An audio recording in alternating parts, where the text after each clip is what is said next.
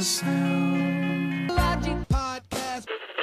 Two guys with no credentials. Reviewing Rolling Stone 500 greatest album.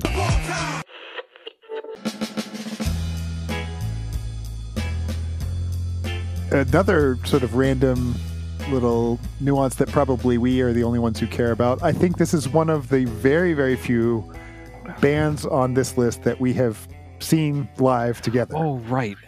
Yeah. And I was going to say something about that. At the same time as we saw the Rolling Stones, one or the other. I was trying to think.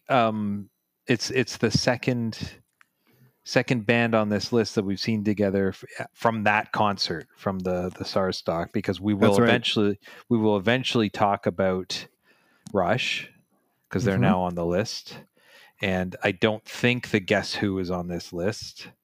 And I don't think the Isley Brothers are on this list, but they were all there. Is Justin Timberlake on this list?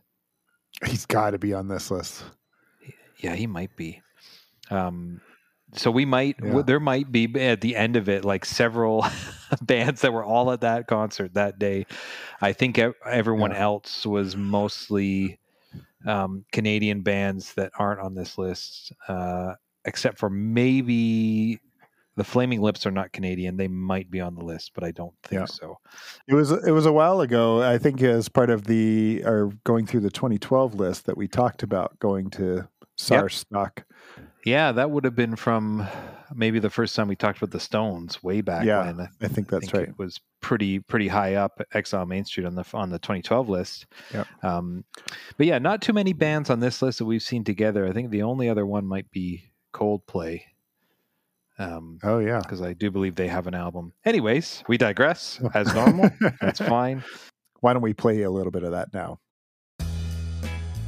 I'm Ben, and you're listening to the Sound Logic Podcast. This is Mike. Each episode, we discuss one of music's greatest albums from Rolling Stone magazine's top 500 list. Brought to you by two guys with no credentials. So we're going to talk about the Stones this week, talk about Exile Street, and this is the first album, or the first artist rather, where you and I have both seen them together in concert. Oh yeah, sure enough. So we saw them at Molson Canadian Rocks for Toronto in 2003, also known as SARS stock. This was a benefit concert that the Stones, I think they even suggested it. Yeah. The Stones suggested it, and then they worked and created this massive benefit, and it was supposed to just bring a lot of people in and revenue in to help Toronto, who had their tourism and economy had really suffered earlier that year after a breakout of SARS, which is a respiratory illness. It wasn't, a widespread epidemic. It was a global problem, but, there were like a very small handful of cases in Toronto, but just that little amount really crippled the tourism industry with a lot of fear around that. Wikipedia lists several alternative titles, some of which I have no memory of. So the official name was Molson Canadian Rocks for Toronto. Right. Had to get that corporate sponsor in there. Yes. But it was also referred to as Toronto Rocks, Stars for SARS, SARS stock. That's the one that I think I remember using most frequently. SARS Fest, SARS-a-Palooza, the SARS concert, or more descriptively, the Rolling Stones SARS benefit concert. The ones that I remember are SARS stock, Toronto Rocks, and also I heard the Stones Rock Toronto. Oh, okay. And that one's not listed here, but they're the Stones Rock for Toronto. I heard that one too. And I think that as the radio stations locally were pumping it up, they were, I think, using just some different names that maybe weren't official, because it kind of didn't have an official name for a while.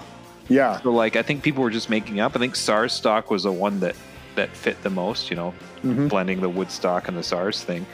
But this was a huge event.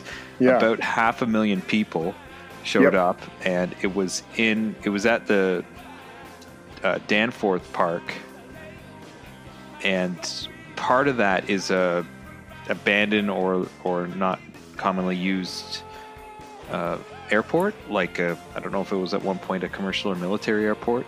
So a lot of the vendors, an old military base. That's right. A lot of the vendors were set up along the old runway, the tarmac. That's right. And one of my big memories is jumping ahead a bit. At the end of the concert, the Stones were done, and we were leaving. Perspective. This was July 30th. It was hot. There wasn't a cloud in the sky. And they were giving out bottles of water because, I mean, obviously they wanted to avoid any lawsuit from people passing out because it was smoking hot. We were pumping back the water.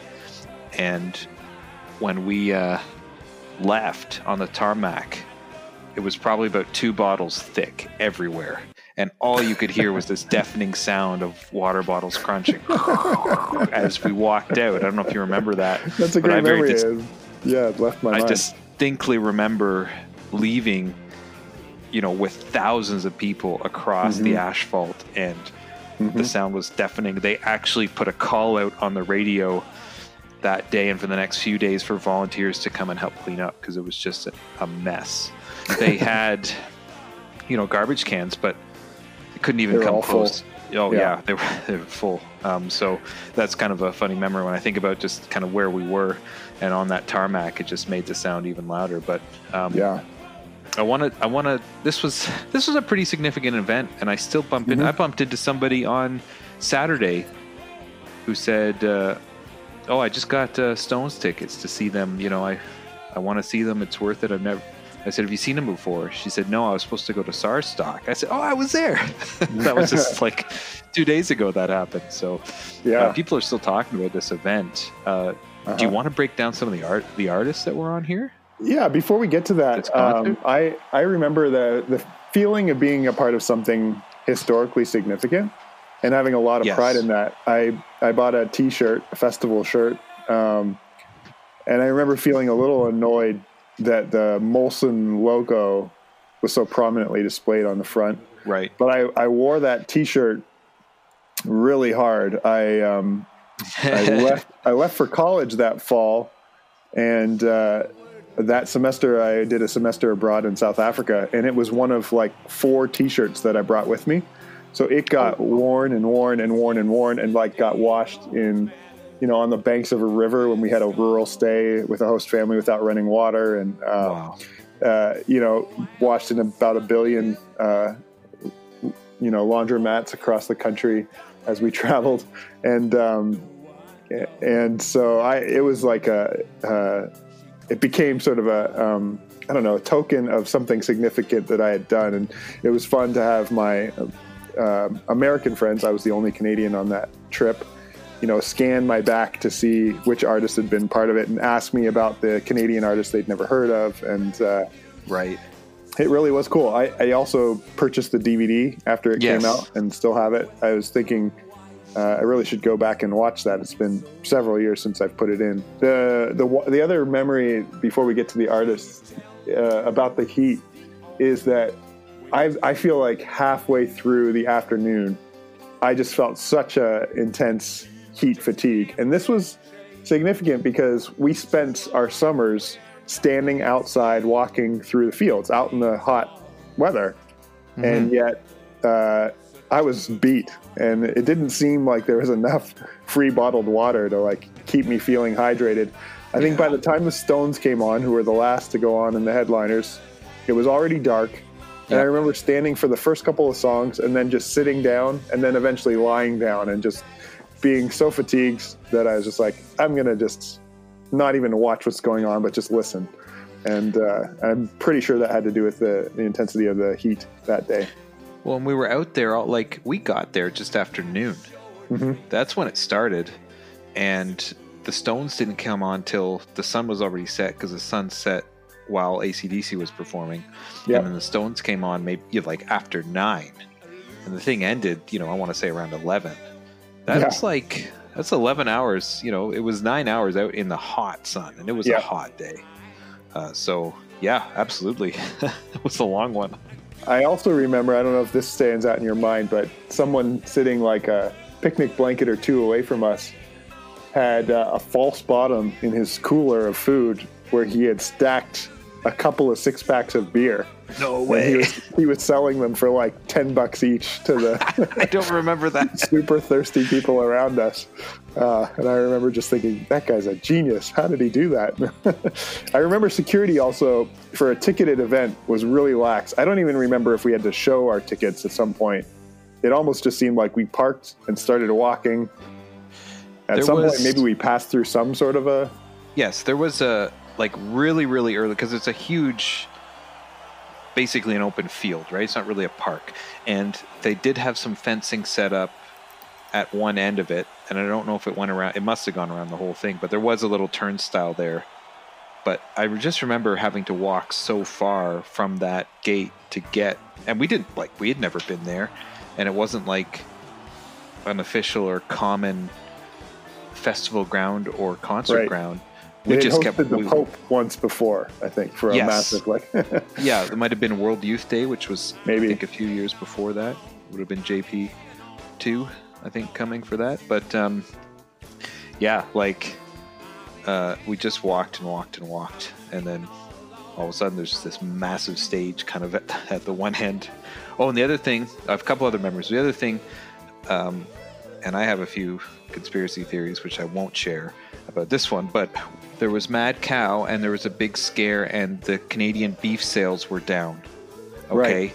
So I remember very vividly Dan Aykroyd standing on the stage eating meat and saying, "This is Canadian beef and it's delicious." And encouraging everyone. And they had like places selling, sandwiches or ribs or whatever. Yeah. And it all saying, Canadian beef, all Canadian beef or Alberta beef, and really, really an added marketing thing that they were using. Whoever was involved with it, whether it was the government or whatever, was using this as a tool to push Canadian beef, saying it's safe, there's nothing wrong with it, it's good. Well, Dan Aykroyd says it's delicious, so it must be good then. I remember that, and my tie-in to the blackout is that I felt that the explanations were the blackout. I never really bought them. And when the blackout happened, the power was out for several days. Every house, every restaurant, every grocery store threw out all their meat. Oh. Because they couldn't keep them frozen. So everything thawed and it all went in the garbage. And if you're a restaurant or a grocery store, everybody had to restock. And it massively, and I think very under publicized, put like this adrenaline injection into the beef industry, because everybody had to go out and buy massive quantities because anything they had stocked up was gone. You don't have to put a whole lot of stock into that, but I always felt that the explanation for a coastal wide blackout just did not add up to me. With so many different power stations across the eastern seaboard that they would all go at the same time. Just, I don't know, it just seemed funny. And then you get this injection of beef sales because of it after a industry that was suffering just previously that year. So anyways, do with that what you will. I don't think it was coast to coast. I'm going to call you on that. No, it was coastal. It went down the eastern seaboard, like down into the United States. Into like yeah, it was kind of Great Lakes area, wasn't it? Well, no, it went down into Pennsylvania and New York, all through Ontario. It was huge. It was massive. Mm-hmm. And there are so many, even in Ontario, there's so many different power stations, and I think many that aren't even connected in terms of where they service, and everything went out. And I don't get it. There's a lot of, hey, I'm not a specialist in the area, but there's a lot of isolation in terms of power sources. How do they all go out at the same time if they're not connected? Seems fishy, Ben. We're about to start something here on the internet that I'm not sure I'm comfortable being a part of. Oh, that's fine. You don't have to. Ben Wyman does not endorse this message. You heard it from me. So, anyways. Okay, so that's a bunny trail. Back to SARS stock. I've grown to love a lot of these artists who were there. Do you want me to list them out? Sure. Okay, so this was like, remember, the first bunch of acts only played for like 20 minutes. until we get to the last like 5 acts, and they play a little longer. So it opened with Have Love Will Travel, which was kind of like a Blues Brothers thing with Dan Aykroyd and Jim Belushi. And then we've got Sam Roberts, Kathleen Edwards, La Chicane, which is a French-Canadian band, The Tea Party, The Flaming Lips, Sass Jordan, who played with the late Jeff Healey. Oh, I forgot that. Jeff Healey played he's passed now, but he was a blind guitarist. Really, really, really awesome. The Isley Brothers, Blue Rodeo, then Justin Timberlake, and then we get into like the 4 big acts. You got the Guess Who, Rush, AC/DC, and the Stones. So this is a pretty stacked afternoon. Especially for Canadians. I think aside from the Flaming Lips, most Americans wouldn't know anyone from that first half. Right. Yeah. And somewhat interestingly, Justin Timberlake may have been the biggest artist at that time, but because of the heavy sort of classic rock emphasis of that second half, he was basically booed off the stage. People were chucking those free water bottles at him. I remember him kind of like weaving through the water bottles as they were coming flying at him. And maybe it was because we were so far back from the stage, but it almost seemed like we were watching something comical. It didn't feel like we were even at the same venue where this was going on. But, no. All these classic rockers, just so bitter that Justin Timberlake is up there dancing around. And he actually came back out with the Stones, right? He did. He came out for Miss You, and they even blended Cry Me a River into that. And I feel like they stopped playing for a minute and like told the audience to stop booing. Yeah. Keith Richards was ticked. That's really funny to think about now, but the Stones having to like calm the crowd and be like, just let this young guy be with us.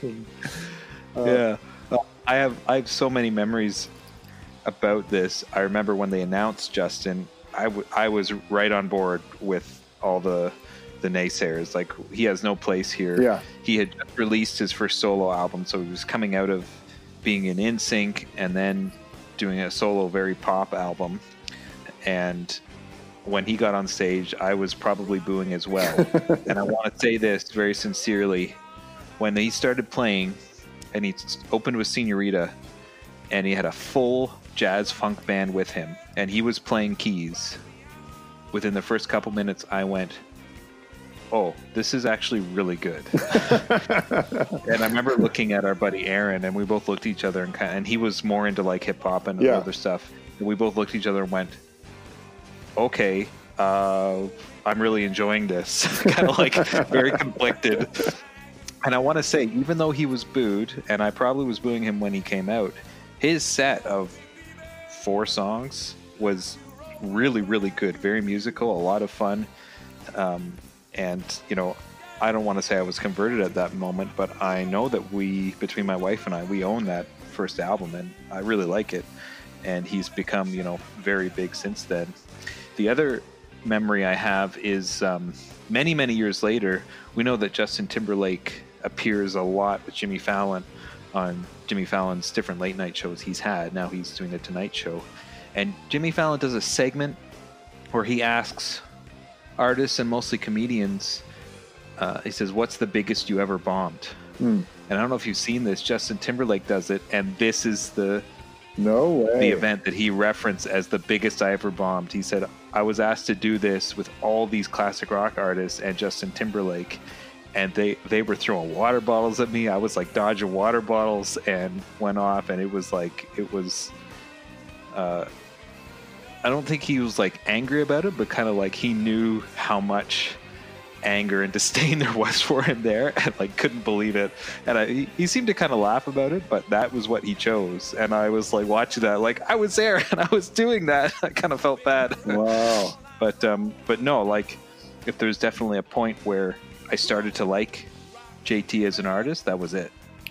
Yeah, and it would be interesting. He was still essentially the guy who broke away from NSYNC in this moment. It'd be really fascinating to have the same set lists of people re-perform now, it almost feels like he'd get bumped to the headliner just because of his current relevance and lasting power.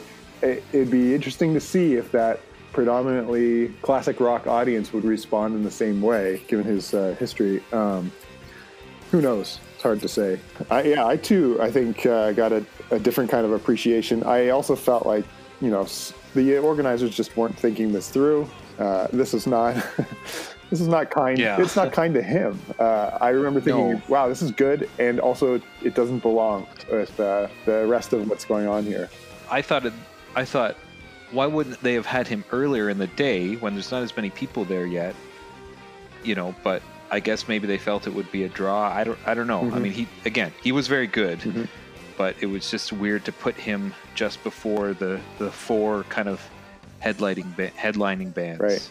Yeah, just to touch very briefly. So Sam Roberts was one of the first bands, and he was just coming off his first album. He's now released about 6, and he's one of my favorite artists. But I didn't really know him at the time that well. And then the Guess Who, I thought, played one of the best sets of the day. They came after Timberlake. And then Rush played, and they only played 4 tracks, which is like disappointing as a Rush fan, as I am, but maybe there weren't a ton of us there. And then AC/DC, I don't know about you, but I thought they stole the show.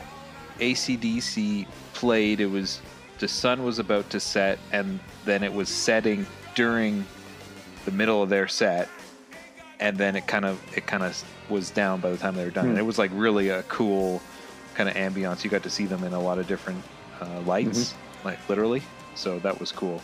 I was trying to find a set list, and setlist.fm, I guess, is a site where people upload set lists. You can click on the different artists that day, and they have 8 tracks for Rush, which feels longer than I remember them being up there. I also thought they were up a very, very short period of time. I don't remember 8 tracks. I remember 4 for the Guess Who. Like, it was like 2 or 3 for most of them, and Justin Timberlake, the Guess Who, Rush all had 4. AC/DC played a much longer set. It was more like an hour, and the Stones played for like an hour and a half. But AC/DC was like awesome, and then the Stones were good. If someone had said to me, "You want to go?" like partway through, I probably would have said yes. Yeah. Yeah. Because number one, we were tired. It was not like amazing. AC/DC just had this energy to them. And it was a blast. And the one really funny thing we talked about, the SARS, that it wasn't a worldwide epidemic, but in Toronto, I know there were a few fatalities. I want to say, respectfully, because I don't remember. I think there were about 3 people who did pass, unfortunately. And Keith Richards, bless his heart, got up to do a solo performance of Ruby Tuesday, and before the song says, just want to dedicate this song to the ones who took the hit, because, they're gone. And then we were like, oh man, that is your tribute to the people who passed away. It was like, okay, I guess it's the thought that counts, but good grief. It was like that he sang and played Ruby Tuesday on his own, which was interesting, to say the least. But I'll never forget him. Like, this is like, are the families at home going, so happy, or like, I don't know. I don't want to say too much to be disrespectful, but yeah, it was. I don't know if that part's on your DVD there, but I don't think everything made the cut on the DVD. No. You're right, and and I'm wondering if Wikipedia is drawing the set list from the DVD. That might be possible, because I do have some memories of stuff that they list here. For some of them, I think you're spot on. They actually have 5 tracks listed for the Guess Who. Yeah, that might be right. Let's see, what were the other ones? Justin Timberlake only has 2, which I think is correct. And Rush. He only did. I thought he did more than 2. He did Senorita. Crimea River. Cry Me a River. And he came back out with the Stones. Yeah, but I thought he did more. For Rush, they have 8 tracks. Tom Sawyer, Limelight, Dreamline, YYZ, Free Will, Closer to the Heart. They apparently did Paint It Black, a Rolling Stones cover, and then finished with The Spirit of Radio. I don't remember well 8. enough. Sam Roberts just had 3. That seems about right in my memory. Yeah, he was first. And Blue Rodeo the just Isley had Brothers 3. did I think they all did 3. The Isley Brothers, they have 7, which seems That's not long right for me. Well, they might have done some mashups or medleys. Yeah. They might have mixed a few all together because they had already been around for 40 years. The Tea Party only had 3. The Rolling Stones apparently played 16 songs, including an encore. And actually, they list an encore for AC/DC too. So they must have. I do remember just loving that set, and people wanted more, so they came out one last time. Interesting. Anyway. So I'm sure we could go on and on about all the bands, but you and I were part of history. Yeah. I was thinking this morning this might be the biggest concert I've ever been to, and then it dawned on me that I also went to the Philadelphia location of the Live Aid concert, which was the 20th anniversary of Live Aid. Okay. And the estimates there are a little bit, they're pretty wide range because it wasn't a ticketed event. You just walked up. And I have very few memories of that concert except for Will Smith singing the Fresh Prince theme song. Nice. But the estimates get as high as 1.5 million people for that one location. Oh, wow. And of course it was a global concert, so depending on who you talk to, they might include the other different sites.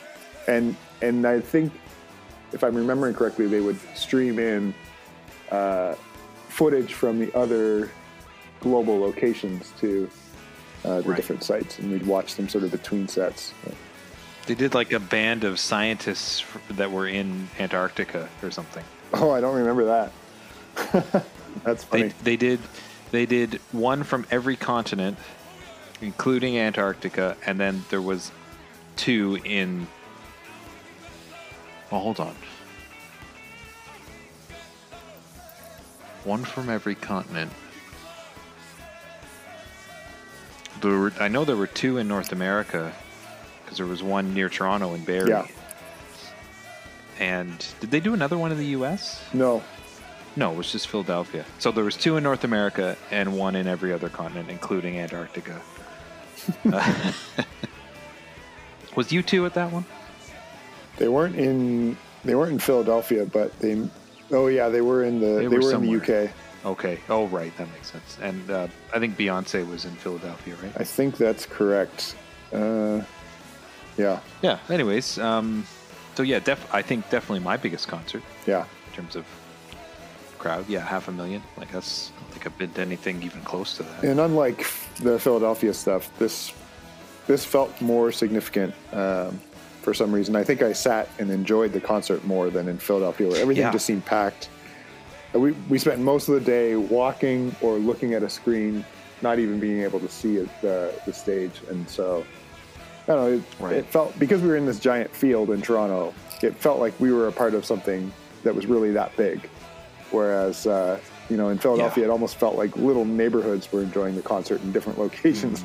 So, the Rolling Stones. So which of the other artists that Molson Rocks for Toronto would be on this Rolling Stone Top 500 list? AC/DC is. I think that's it. Rush is not. The Guess Who is not. I don't think JT or NSYNC are. None of the Canadian artists. So, Sam Roberts, Tea Party, Blue Rodeo, Sash Jordan, they're not on. I don't think the Flaming Lips are on. The Isley Brothers, I don't think are. So it's just AC/DC. So for such a monumentous event, it's really just the 2 headliners that are kind of captured in this sort of historic thing. I would say, certainly the guests who are well known, Rush, we've already talked that they should be on this list somewhere. Yeah. Certainly for moving pictures. Justin Timberlake, I think if you did this list in another 10 years, you'd probably put one of his albums on. I think so. 2020 Experience, or maybe Future Love Sex Sounds. I mean, even his debut album, I think, was far more monumental than people realize. It was good, and I think certainly launched him into the spotlight. And he's done, like he did that stuff with Chris Stapleton, which kind of crossed over into the country. He did a couple tunes with him, singles, kind of country crossover. And his touring band for 2020 was the Tennessee Kids. So it was a band out of Nashville. If you get a chance, watch that. Netflix has a live concert film of that, and it's really, really good. So I think that's it. Stay tuned for our review coming up this Saturday morning of the Rolling Stones' Exile on Main Street. Should be a good one. Yeah, double album. A double album. If you like what you hear, subscribe on your favorite podcast app and write a review. Send us a message at our Facebook page, on Instagram, or through our SoundLogic Podcast Twitter feed. Thanks for listening.